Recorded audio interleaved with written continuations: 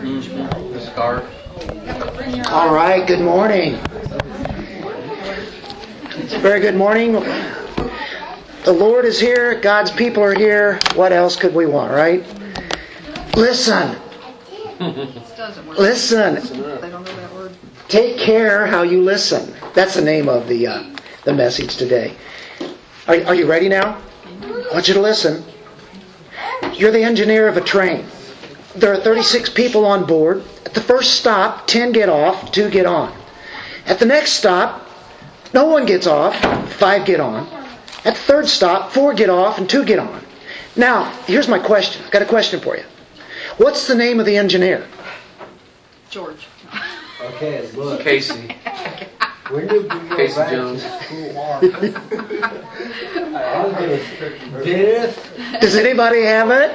Dennis. It's not Dennis. No. No. Good guesses. John. We're making the point here. See? We're not listening. Do you remember the first phrase I said? Don't feel bad, because nobody got it. You're the engineer of the train. There are 36... Nobody ever gets that, okay? But I said, listen. But here's the thing. I think this little story here kind of shows that we often hear a lot of things, but we don't listen to everything. And believe me, there's a lot of things going on, and of course our mind can get turned out. What husband or wife, especially, I guess you could say, especially the husband, is known for saying, but his mind is somewhere else while he's trying to listen, but at the same time, there's something over here, and it's unfortunately usually the husband, the guy, or whatever. Anyway, one husband actually dropped his newspaper one time, back in the days when they had newspapers, right, Bob? Yeah. I think they still kind of do, but anyway, he dropped his newspaper, looked directly into his wife's eyes, gave her full attention, and while she was speaking, and all of a sudden, you know what she said? Stop it! You're deliberately listening just to confuse me. Just as we often fail to carefully listen to other people, we sometimes and often fail to listen to who? The Lord. And God speaks clearly. He makes it very clear to understand. And in our text today, it says, take care how you listen. So we'll hear that word a lot today, hearing and listening, and really what is really listening to God and such. There's an exhortation here in the message today in our scripture of Jesus exhorting you and me. He was exhorting the disciples. And you know what? It's right on the heels of the parable of the sower, or we called it the soils, right? The seed is the Word of God. The soil's the heart. That's what we talked about last week, and it's coming right after that. And you'll say, well, what does this have to do with that other parable? Well, it has everything to do with it, and we'll see. The ones who have that seed are the ones who have heard the Word. They hold to it fast, and they bear fruit and persevering. And so as we look in our chapter 8, verse 16 to 21 today, it's a story about the lamp, and then also the words of Jesus to his mother and brothers. And then you'll say, well, what does that have to do with it? And it has everything to do with it, as they all connect. That parable of the sower will go right into this parable of this lamp. Now, how do we listen to the Word? How do you know if someone is really listening to you? Let's say you're planning a meal and having people over. And you say, okay, to another person there, can you go get the T-bone steaks, the mushrooms, and the tomatoes? And while you're in the vegetable section, they're having actually a real good sale. I think it's 2 for 1 for broccoli. And get some golden delicious apples and some bananas. By the way, get some Michigan apples. And when they come home to bring what you had said, they bring a Red Baron pizza and potato chips and a Coke. And so I have to ask, were they listening? I think probably not. Might be texting from the grocery store. What was it that I was supposed to get? You know, they weren't listening. So how do we hear the Word of God? Do we really hear the Word of God? Did you know that God has something that He wants every one of us to know today? Because we're in a particular Word. Wherever another church is at and they're preaching the Word, He wants the people to know that. And wherever somebody else is at, He wants them to know that. As we happen to be in this text, He wants us to know something important. It's from Him. It's all His Word, isn't it? How do we respond to that Word that He gives us? Do we just kind of take it neutrally? Do we listen politely? Or do we really have a response that we want to do what the Word says? And of course that is definitely hitting on the area where we're going at. Jesus is talking about that in this passage here.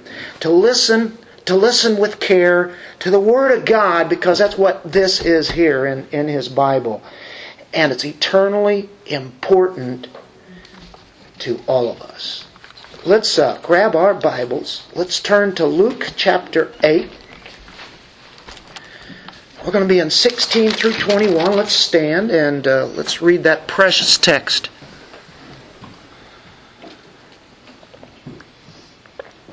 Now, no one, after lighting a lamp, covers it over with a container or puts it under bed, but he puts it on a lampstand so that those who come in may see the light. For nothing is hidden that will not become evident, nor anything secret that will not be known and come to light. So, take care how you listen. For whoever has, to him more shall be given. And whoever does not have, even what he thinks he has, shall be taken away from him. And his mother and brothers came to him, and they were unable to get to him because of the crowd. And it was reported to him, your mother and your brothers are standing outside, wishing to see you. But he answered and said to them, my mother and my brothers are these who hear the word of God and do it. Let's pray. Father, your word is magnificent. Your word is for us. Give us understanding. Give us illumination on this text so that it will go to our hearts and be put into action in our lives. We call upon you and your word and your spirit to make us strong in Christ. In Jesus' name, amen. Amen. So we start off. The first one, the truth of Jesus is illuminating. It illuminates us. Makes things come to life, to come to light. So it's in 16. It says, now no one after lighting a lamp covers it over with a container, puts it under a bed, but he puts it on a lampstand so that those who come in may see the light. This is a parable. It's a parable that actually is repeated in the Gospels by Jesus. He says it in different ways at different times. I will tell you, this is an axiom. It's an axiomatic truth. You say, what's an axiom? Is that what you use to cut trees down? An axiom is an evident truth. An axiom is, yeah, duh. You know, you hear something and everybody knows it, right?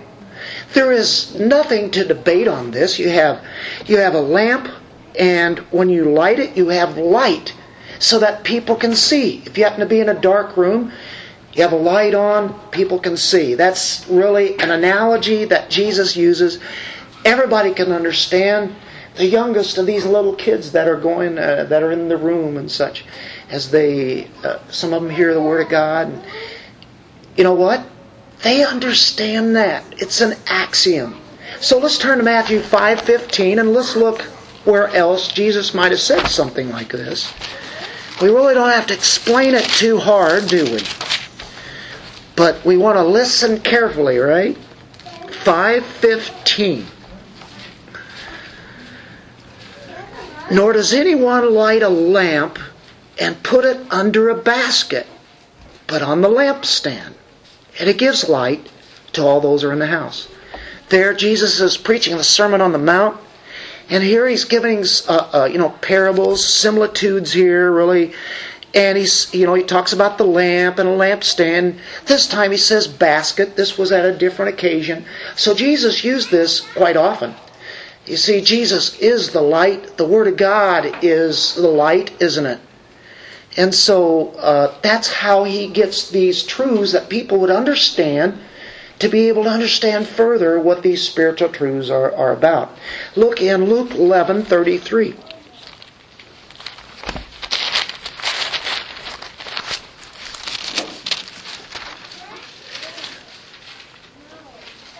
No one, after lighting a lamp, puts it away in a cellar, nor under a basket, but on the lampstand, so that those who enter may see the light. Another occasion. Sounds familiar, doesn't it? Same kind of axiomatic truth, but he's talking about here, he says, you don't put it in a cellar, okay, under a basket. Same kind of truth. Easy to understand. Jesus gives us, the lamp is to give light. You light it that you see, that others may see, right, as he says. Give just a little bit of background here on this. We live in a world that's lit by energy. Do we ever have power and energy? And we have light 24/7 if we so desire, if you paid your electric bill. But it's the flip of a switch. No matter whether it's dark or light out there, if you want more light, you need light, you just turn that on. They lived in a world that was not known for having artificial light. Either the sun was out or it wasn't. You were dark or you were in light. Very purpose of the light that they had was to give light to the room so that people can see. It was a small clay pitcher, and that pitcher would have like a spout, and it would be filled with oil and a wick. Something very simple, made of terracotta. We have terracotta today. Matter of fact, you might have seen one of these kind of oil lamps that they had back then. They were made really like jars of clay. And of course that's what they would do, and it was functionable. It was a function, not just for, hey, that's really cool looking. It's nice to have as an antique and put up on my shelf. They'd actually put it on shelves to be able to have visibility in the room. Or they'd put it on a table. Or as Jesus said here, they'd have actually a lampstand that they would put that on. He wouldn't put it on a floor because it wouldn't be able to broadcast as good as what a stand would be. So that's kind of the background behind it. That's not going too deep, but that just kind of helps what Jesus is talking about here. The lamp was used not to be hidden. We could stop right there and go home. That's really the idea. But there's plenty of things here that I think God gives us. God has given us the Bible, hasn't He? He has given us the light to walk the path. Thy word is a light unto my path. Right? As we think of that out of the Psalms, or it's actually also a song that used to be sung in the 70s, I believe. But it's to shed light on how we should live so that we don't grope around wondering and wandering in the darkness. It is the Word of God that gives us the truth of how to live. Isn't it amazing? And that we have. Without God's Word, what's happening is that people are wandering. They're wandering around in the dark. They're wandering in a very dangerous world, wondering what's going to happen next. They have no illumination. So what happens is they wander around in the dark. They fall. They trip.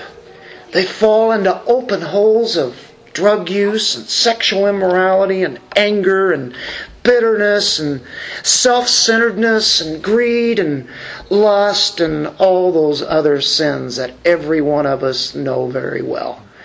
We all have our own sins, don't we? We battle that. But we must live in the light of God's Word ourselves. Then, by our example and our words that are concentrated on God's words, will help others see God's way. That is kind of the idea that's building up here. So the purpose is not to hide the Word, is it? It's not to conceal it, but it actually is to reveal God's Word. And so that's the idea. He says, don't put a container on it. If you want light, here in Luke 8, as we had read that verse, he says, you don't put a container over it. You don't put some kind of a vessel over it. As you light it and do that, then all of a sudden you got the dark room again. Right? Or put it under a bed. Now, they didn't have the beds that we have where you have a frame and a mattress and there's room underneath. It's not talking about that. The beds that they actually had were like maybe almost like blankets, covers that you would lie on, and you had nothing underneath, and it meant just putting out the fire. Of course, if you put a lamp underneath your bed, what are you going to have? You wind up having a fire, right? But so that's the idea there, as he tells that. He says the light is to be revealed. It's to be shared out there. So it's a message to be proclaimed. There's a watching world out there, and they're looking at us. They don't understand it.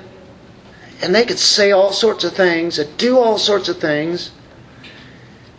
But there's a watching world. They're watching Christians. They're watching the church. Watching the church of Christ. And we have something here that is to be proclaimed to all the nations. By the way, the truth is heard. For all of you who are Christians, you heard it somewhere at some time. And the truth came to you.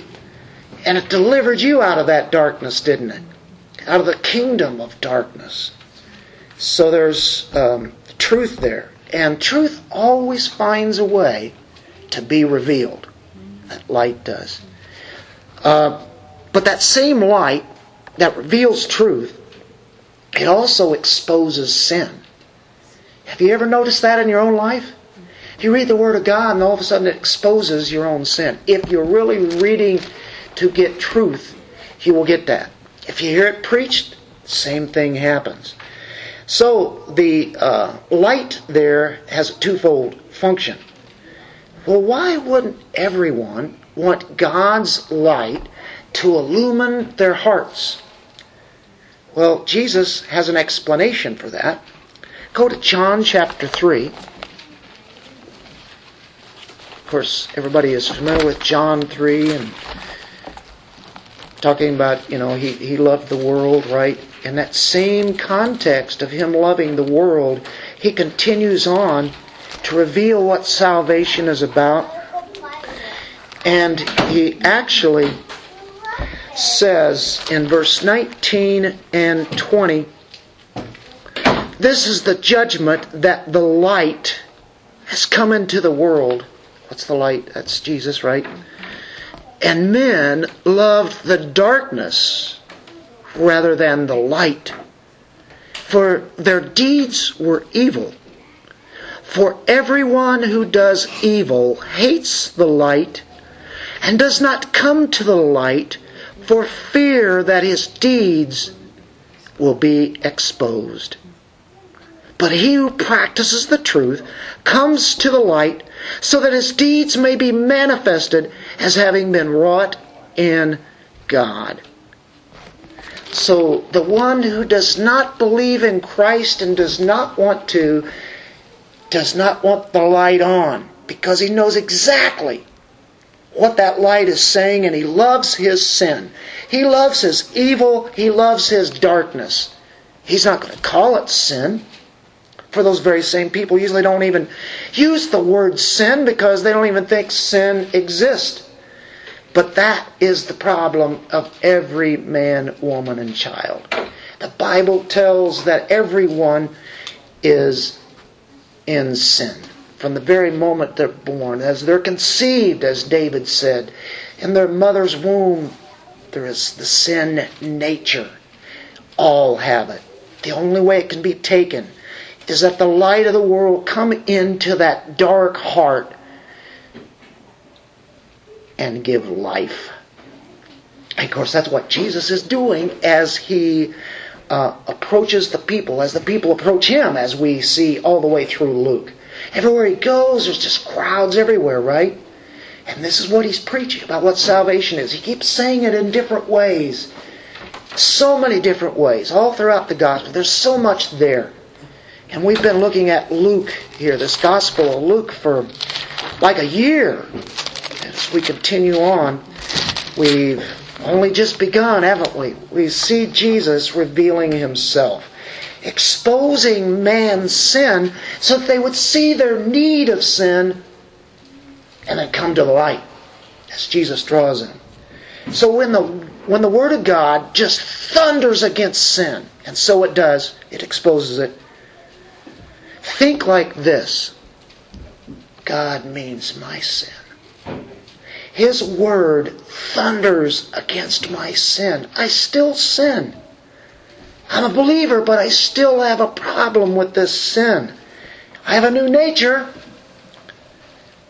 but God intends me to hear this, to listen to His Word, and take that Scripture and turn it into something that makes a difference, makes an impact in my life. So, people can put off Scripture themselves, but we live in a time where it is written to us. It, for 2,000 years, has been written to all people so that they would profit, to bring it home to themselves. And that's what we want the Word of God to do, to speak to us. God is speaking. It's right here. It's amazing. We've got it in front of us. You know, a medicine will do no good if we have it in front of us. And if we need that medicine because of our sickness, and it's right there, but we don't apply it, we don't open it up and take it, right? Mm-hmm. We must apply it, as Donald Whitney of Spiritual Disciplines for the Christian Life mentioned. Now, we also know that this light is dealing with spreading this light. There's light that comes into our own lives, but we also want to spread it. Jesus has already said, I'm speaking in parables so that they will understand, so that you will understand.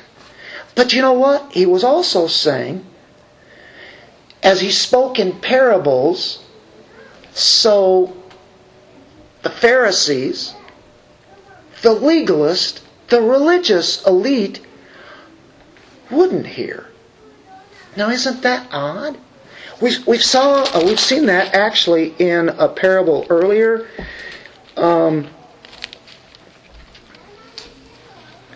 Where He talks about the seed. And actually in if we looked in verse 9, his disciples began questioning Him as to what this parable meant, right? What does this parable mean? And He said, to you it has been granted to know the mysteries of the kingdom of God. To you, speaking to disciples, He's speaking to the 12 apostles, the rest of the learners, the disciples, the one who are really wanting to know the truth.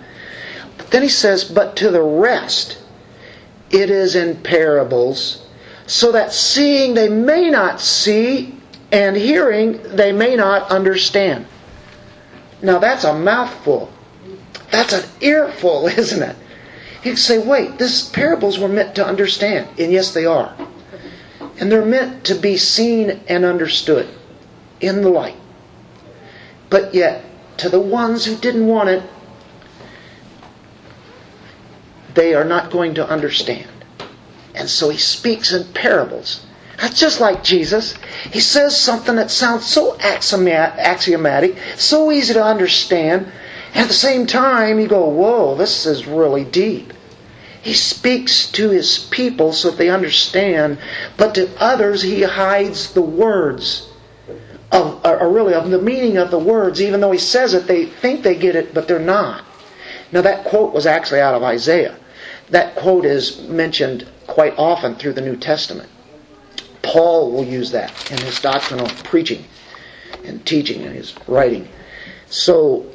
But what Jesus is saying is there's a judicial act on the part of the Son of God to render judgment on those who are obstinate, who are rebellious against the Word of God.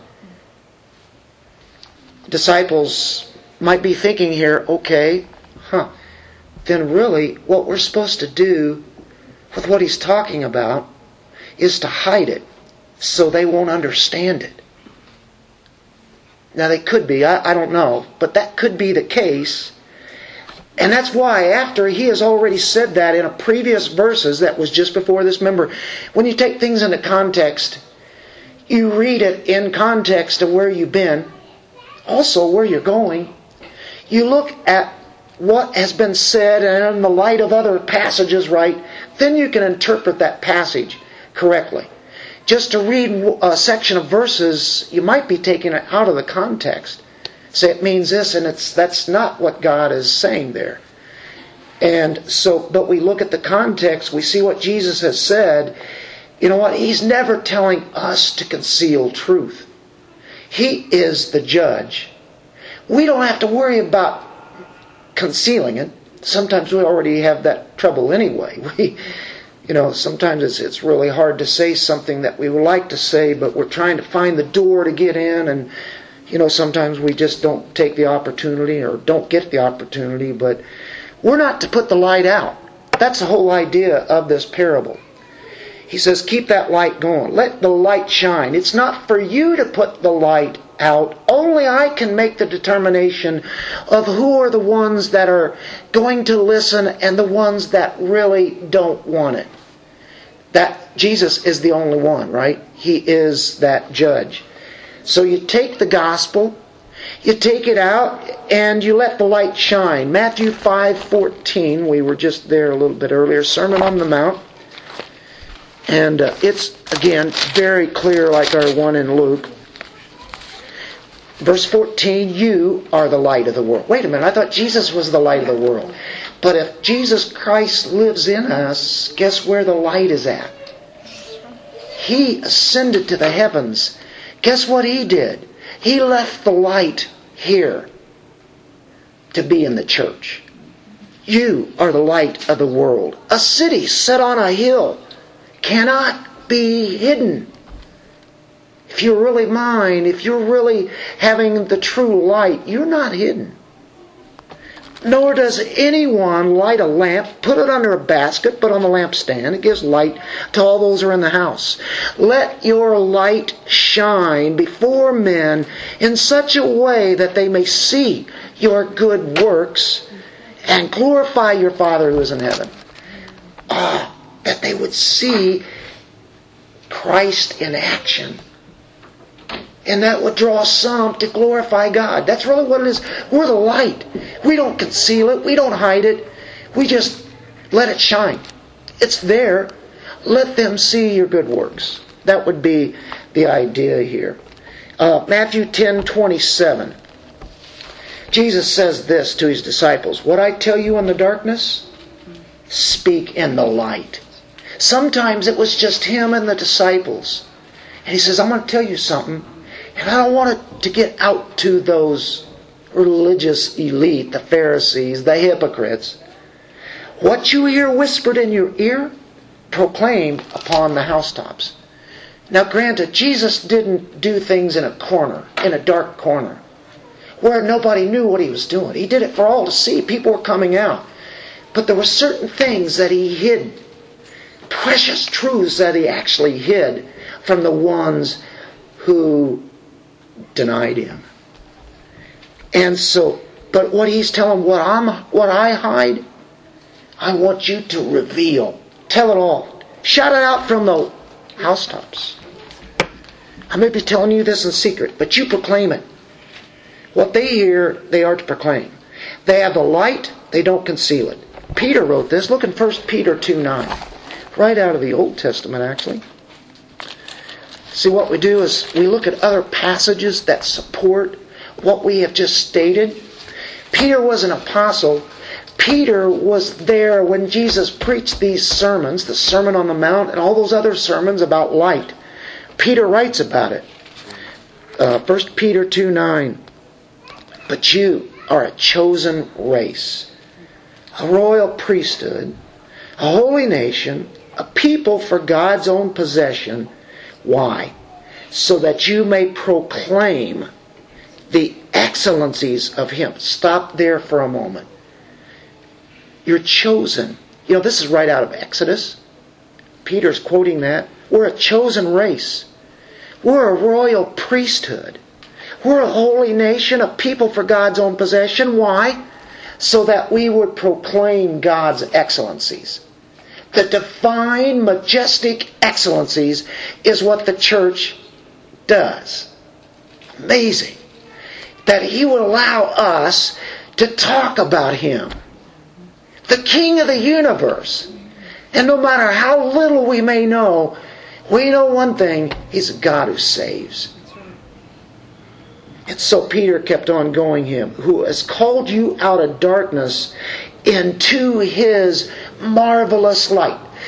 If you have nothing else you can say this. He brought me out of darkness into the light. His light.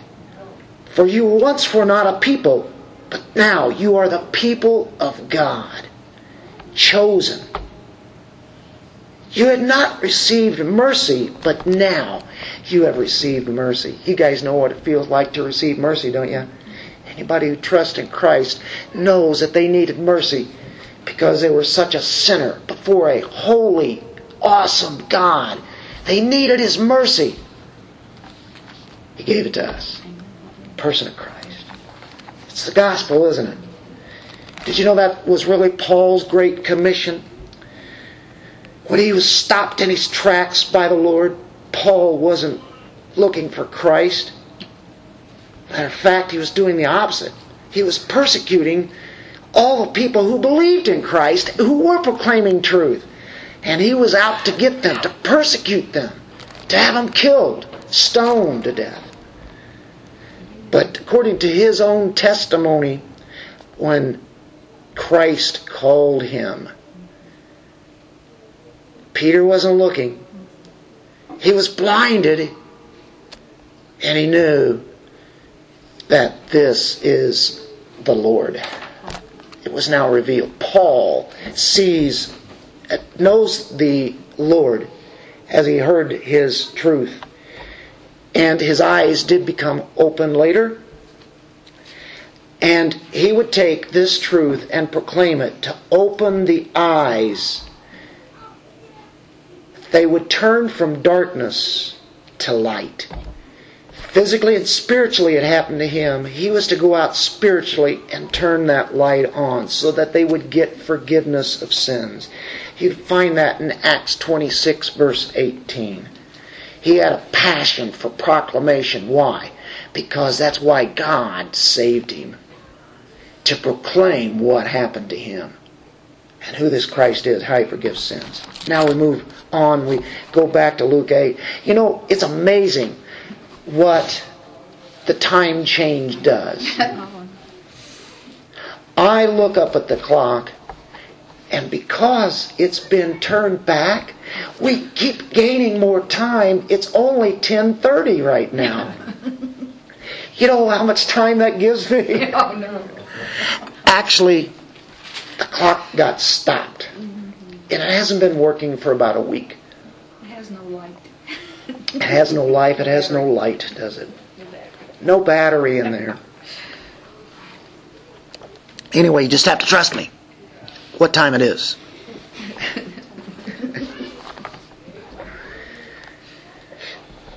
Let's go to verse 17. Luke 8, Verse 16 we just explained, right? Lighting a lamp, covering a container, bed, lampstand, so that those who come in may see the light. Verse 17 says, "For nothing is hidden that will not become evident, nor anything secret that will not be known and come to light." What does that mean? Well, you can't hide it. If you have the truth of God that comes into you, you cannot hide it. What it is, it's talking about what's on the inside.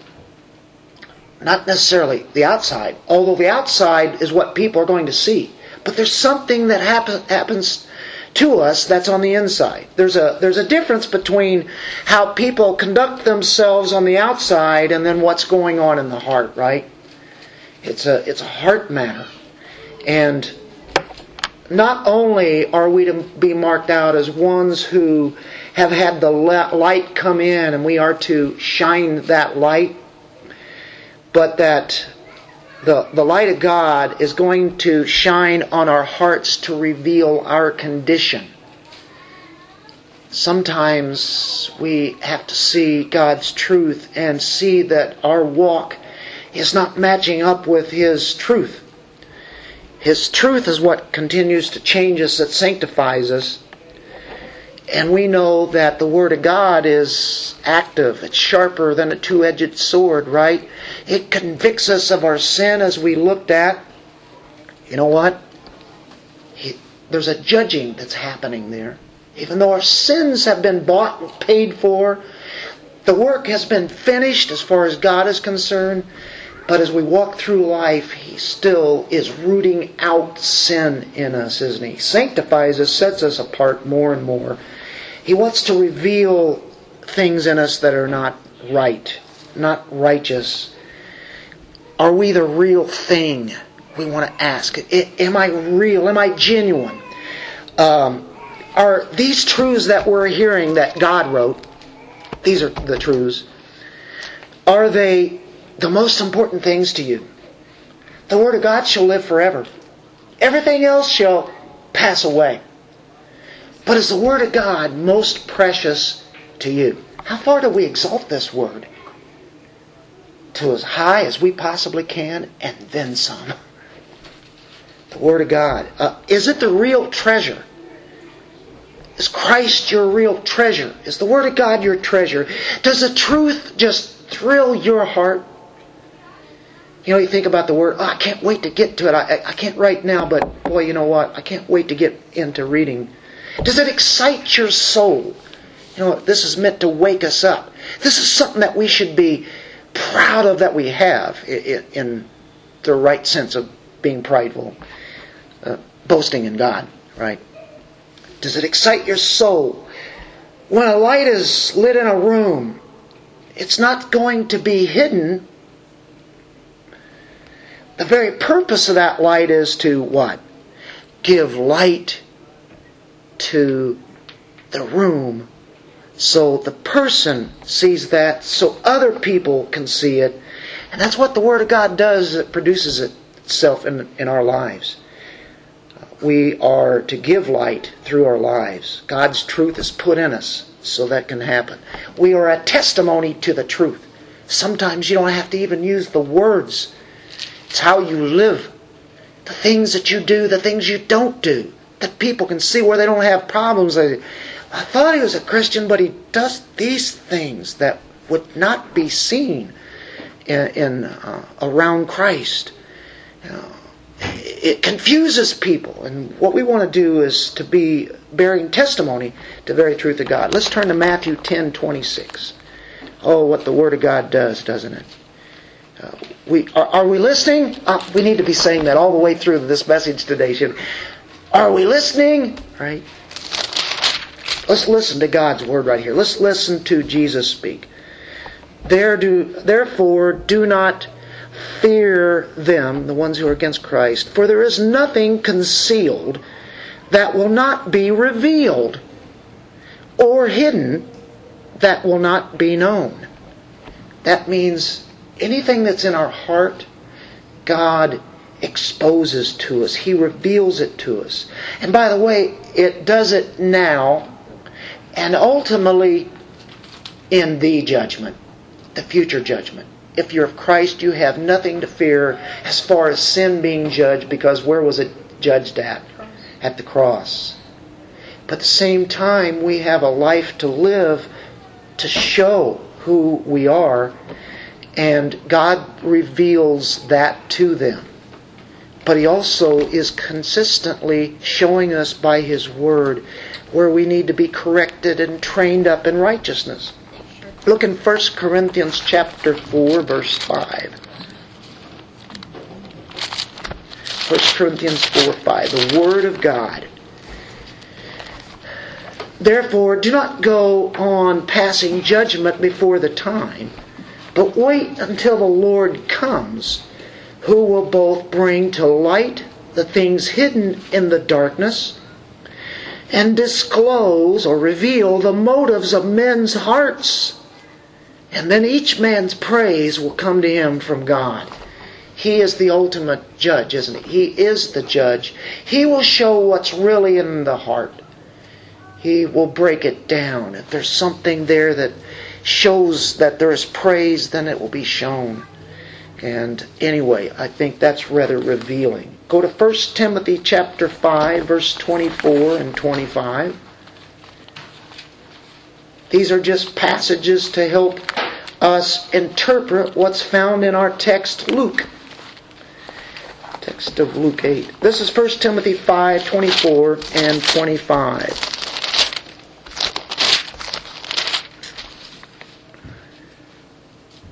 The sins of some men are quite evident, going before them to judgment. For others, their sins follow after. Likewise also, deeds that are good are quite evident. They're brought out in the light. And those which are otherwise cannot be concealed. They too will be seen. And so that's the idea. You can't hide the truth, right? Another thing about the truth is that we're not to be hypocrites. And of course, Jesus is talking about those people. That's what He did hide from them. He would speak it, but they wouldn't hear it. They couldn't hear it. They didn't want to hear it. Yes, it was written in John 3, as we saw. Luke 8. How do we do this? If you have the good seed in the soil, what does that mean? It will become 30-fold, 60-fold, 100-fold. It'll just go on. It will be good. It does matter, doesn't it? How we listen. And so it becomes quite clear. We don't want to be hypocrites. We want it to be truth here. Let's go to number 3 here. Listen carefully, for there is judgment. And we kind of been speaking on this. As he says in verse 18, so take care how you listen. And there's our title today, isn't it? For whoever has, to him more shall be given. And whoever does not have, even what he thinks he has, shall be taken away from him. Wow. We come to the main point of our passage. Let's ask ourselves, am I listening? Let's listen carefully. That would be a good title, wouldn't it? The problem is not a matter of the truth being heard, right? Everybody hears some kind of voice going out and hears this, off and on, right? But what is the problem? It's not hearing, but it's listening. As the hearing goes to the heart. Take care how you listen. That's the very word of Jesus, right? Okay, this parable has a direct connection to the previous parable because they both relate in how we hear or actually listen. Let's go back to the previous parable in chapter 8, verse 8. Other seed fell into the good soil and grew up and produced a crop 100 times as great. He said, these things he would call out. He who has, what? Ears to hear, let him hear. It's going more than just hearing. It's really listening, isn't it? Verse 10. Look at this. Look how much it just keeps popping up here. And he said, to you it has been granted to know the mysteries of the kingdom of God, but to the rest it is in parables, so that seeing they may not see, and hearing they may not understand. What is the word there? Hearing. Again. Verse 12. Those beside the road are those who have heard. They were the seed at the roadside. Do those come out to be believers? No. But did they hear the word? Yeah. Did it take root? No. Verse 13. Those on the rocky soil are those who, when they hear, receive the word with joy. They have no firm root. So what did they have in common? They heard. This one actually had a little bit of root, but it wasn't deep enough. So we go to verse 14. The seed which fell among the thorns, these are the ones who have heard, and as they go on their way, they are choked with worries and riches and pleasures of this life, and bring no fruit to maturity. Did they hear? These are 4 different soils. Did they all hear? Yeah. Every one of these are representing hearts. The seed, which is the Word of God, they actually hear, but the soils or the hearts weren't prepared. It didn't really take root after all. Verse 15, but the seed in the good soil, these are the ones who have heard the Word in an honest and good heart, and hold it fast, and bear fruit with perseverance. Those are believers.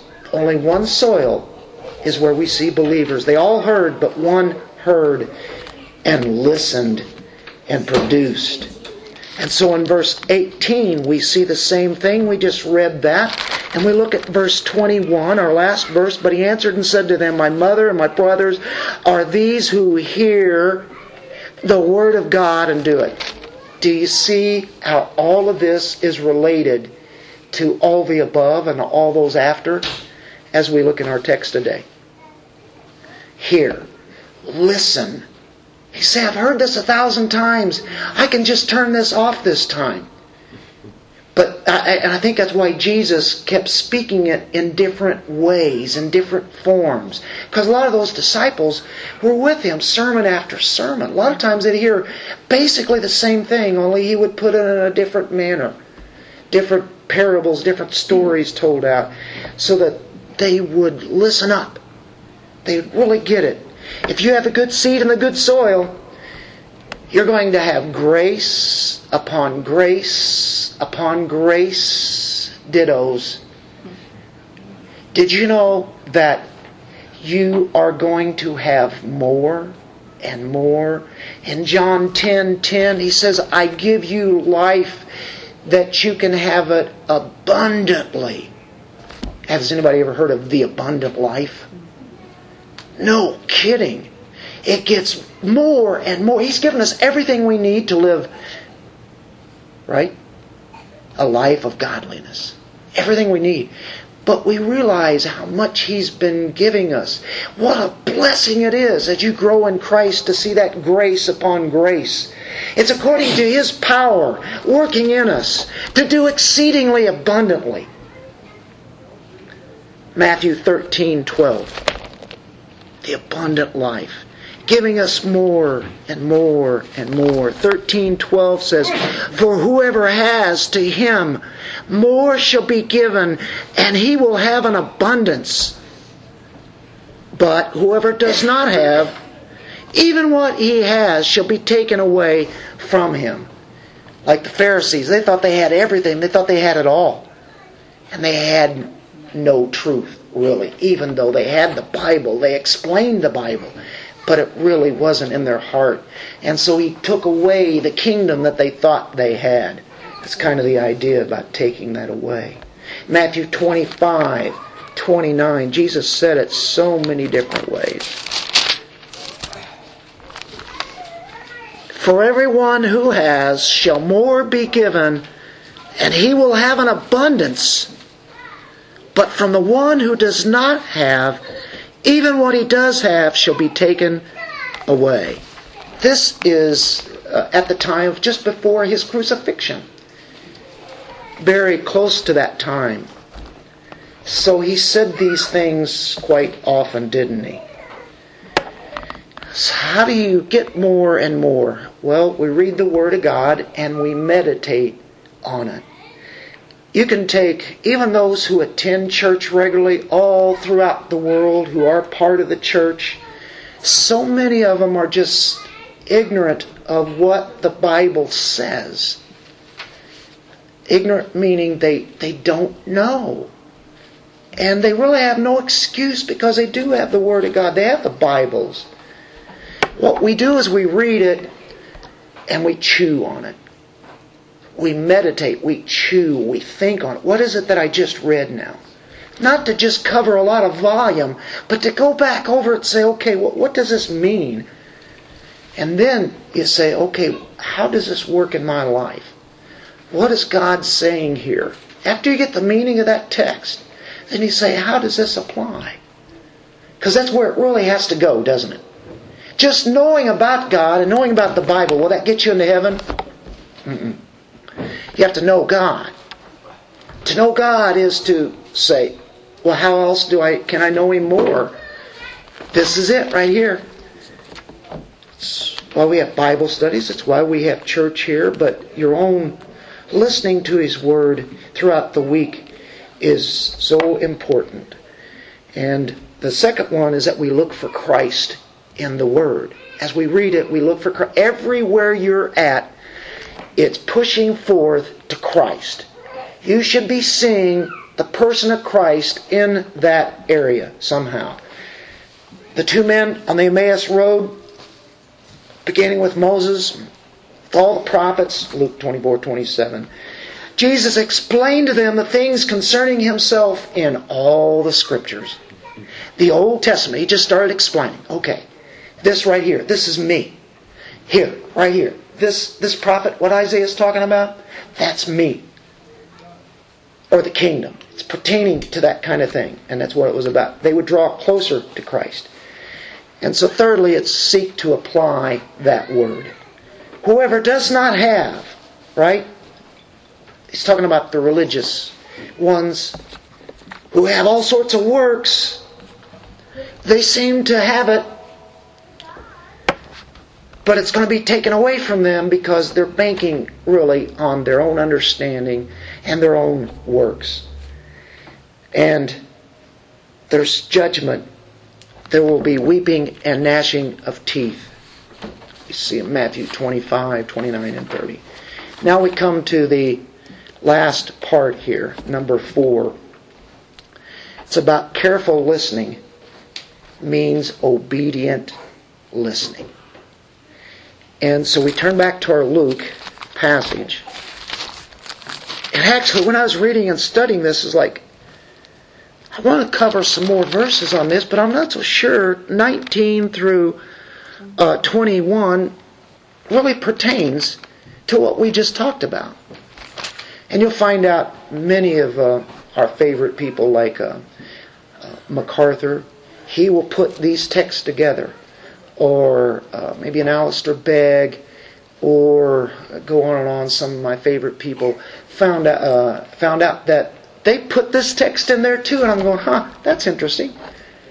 And we come to find out that this text is perfect to come to the culmination of what we just talked about, although it doesn't look like it at first. His mother and brothers came to him, and they were unable to get to him because of the crowd. And it was reported to him, your mother and your brothers are standing outside wishing to see you. But he answered and said to them, my mother and my brothers are these who hear the word of God and do it. I think we just caught it, the very last sentence. Careful listening means obedient listening. As we come to this paragraph, we understand that we've talked about a parable of a sower. We talked about the parable of the lamp. And now we talked about the family of Jesus, physical family, that arrive on this scene at this time. And you would think they would be bringing special privileges. Or maybe special privileges are for them because Jesus is of their family. And you would think that the brothers who grew up with Jesus would really have all this down, right? I mean, these guys would really have it, right? They grew up with Him. They lived with Him. They knew how perfect He actually was. I think that was a problem for them. If you had a brother who was always perfect, and your mother might say, "Why can't you be more like Jesus?" Well, after a couple of times of that, you about had it, right? Sometimes there's a correlation, I think, between being close and distortion. People who grow up in religious homes often have a harder time coming to know Christ because they're too close to the subject. They never really come face to face with their need, the real need of how they can get their sins forgiven. And we all probably have known many who grew up in a right kind of home where they took them to church and taught them the Word of God, but yet they deny the spiritual truth and turn their backs on Christ. But so it's not an automatic just because somebody grows up in a religious home or a Christian home for that matter. It doesn't mean that everybody is going to be a Christian in that family. I'd like to say that. I really would, trust me. But to drive home the point, Jesus contrasts a biological family versus His real family, the family of God, ultimately. That is what is most important over your biological family. That sounds hard, but that's what Jesus is saying here. Everywhere Jesus went, there was a massive crowd. So big of a crowd around that people can't even see that if you're like 10 rows deep, you're standing on your tippy toes, or if you're a little kid, maybe Dad has you lifted up, and you can kind of look in there and see Jesus. I mean, this crowd is just tremendous. And we ask here, why did Jesus' family come? If we go back to Mark 3, 20 and 21, we'll see. We're coming up to the end of this message here. And this sums up all the truth of where we have been. In Mark 3, 20 and 21, and He came home, and the crowd gathered again. Does that sound familiar? To such an extent that they could not even eat a meal. It's just constant. So many people around, staying there for hours and hours and hours. And when His own people heard of this, and this would be His family, they went out to take custody of Him. For they were saying, "He has lost his senses. He's a madman. This is crazy." They were saying that he's possessed by Beelzebub, and he cast out the demons by the ruler of the demons. So we went on to explain what that meant. Okay, well, I'll tell you what. It's kind of interesting that they come to Him. He's lost his senses, and it's like they're saying, "Hey, you're getting carried away with this whole deal." They're thinking that, this thing has made you almost like mad. This is crazy. It's out of control. This is nuts. The religious leaders are infuriated. And they're even saying that you do what you do by the power of Beelzebub and Satan. And so some of his families believing what the religious elite are saying about him. They're thinking that he's putting himself into a terrible position. They're thinking, "Man, you're going to lose your life. Somebody's going to kill you." Well, that's true. Hostility is mounting, but it's only in God's timing, isn't it? Did Mary believe in Jesus? Absolutely.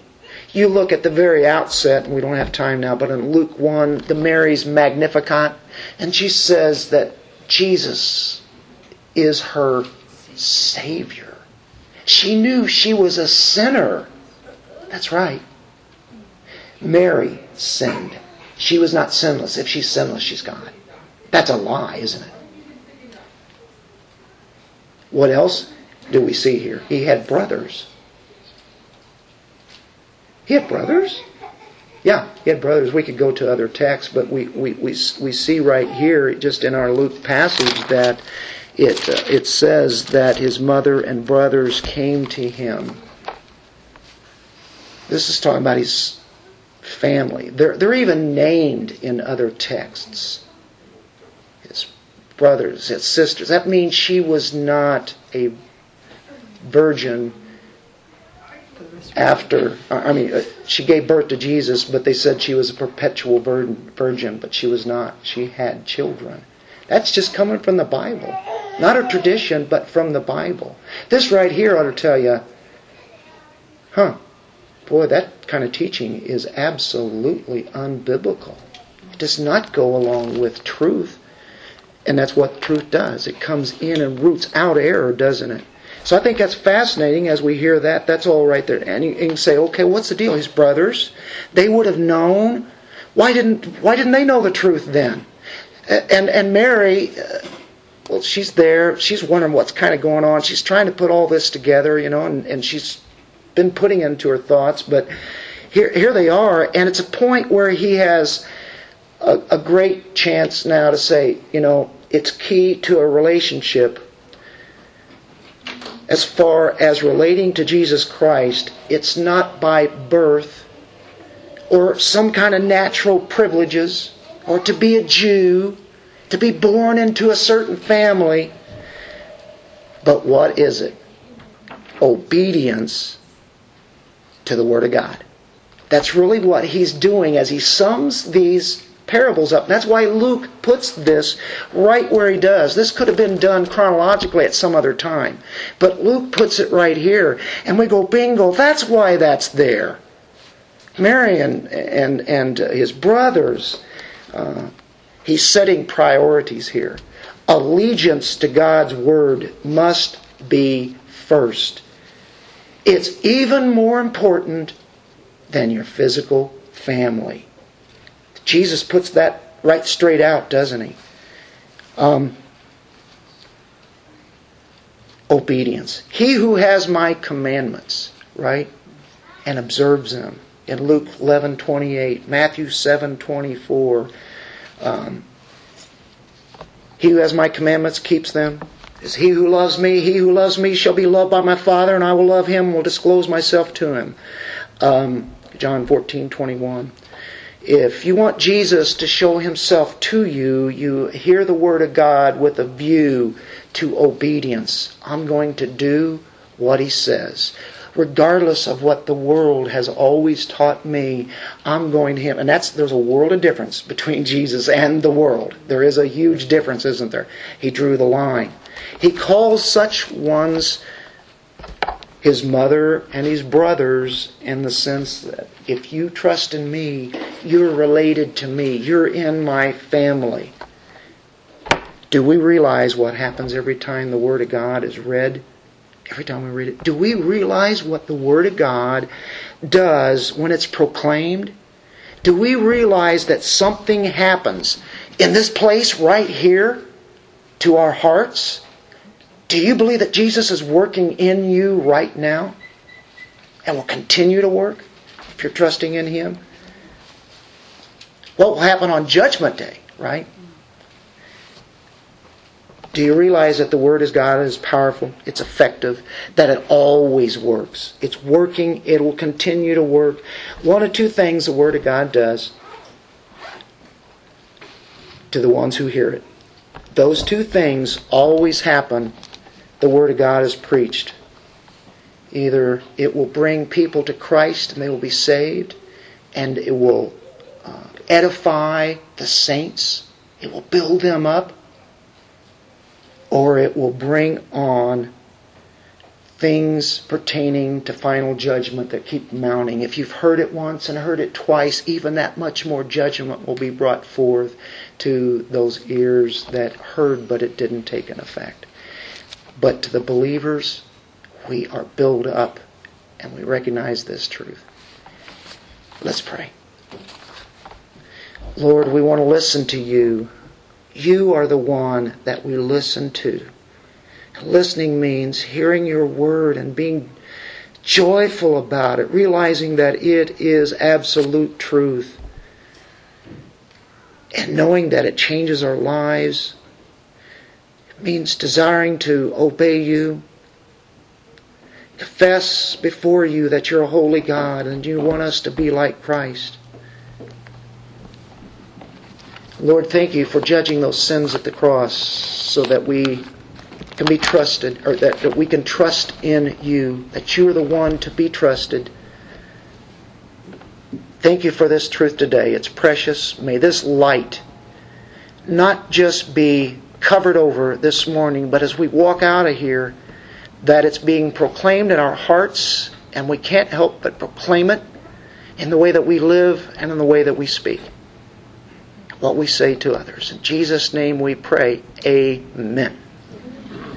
We have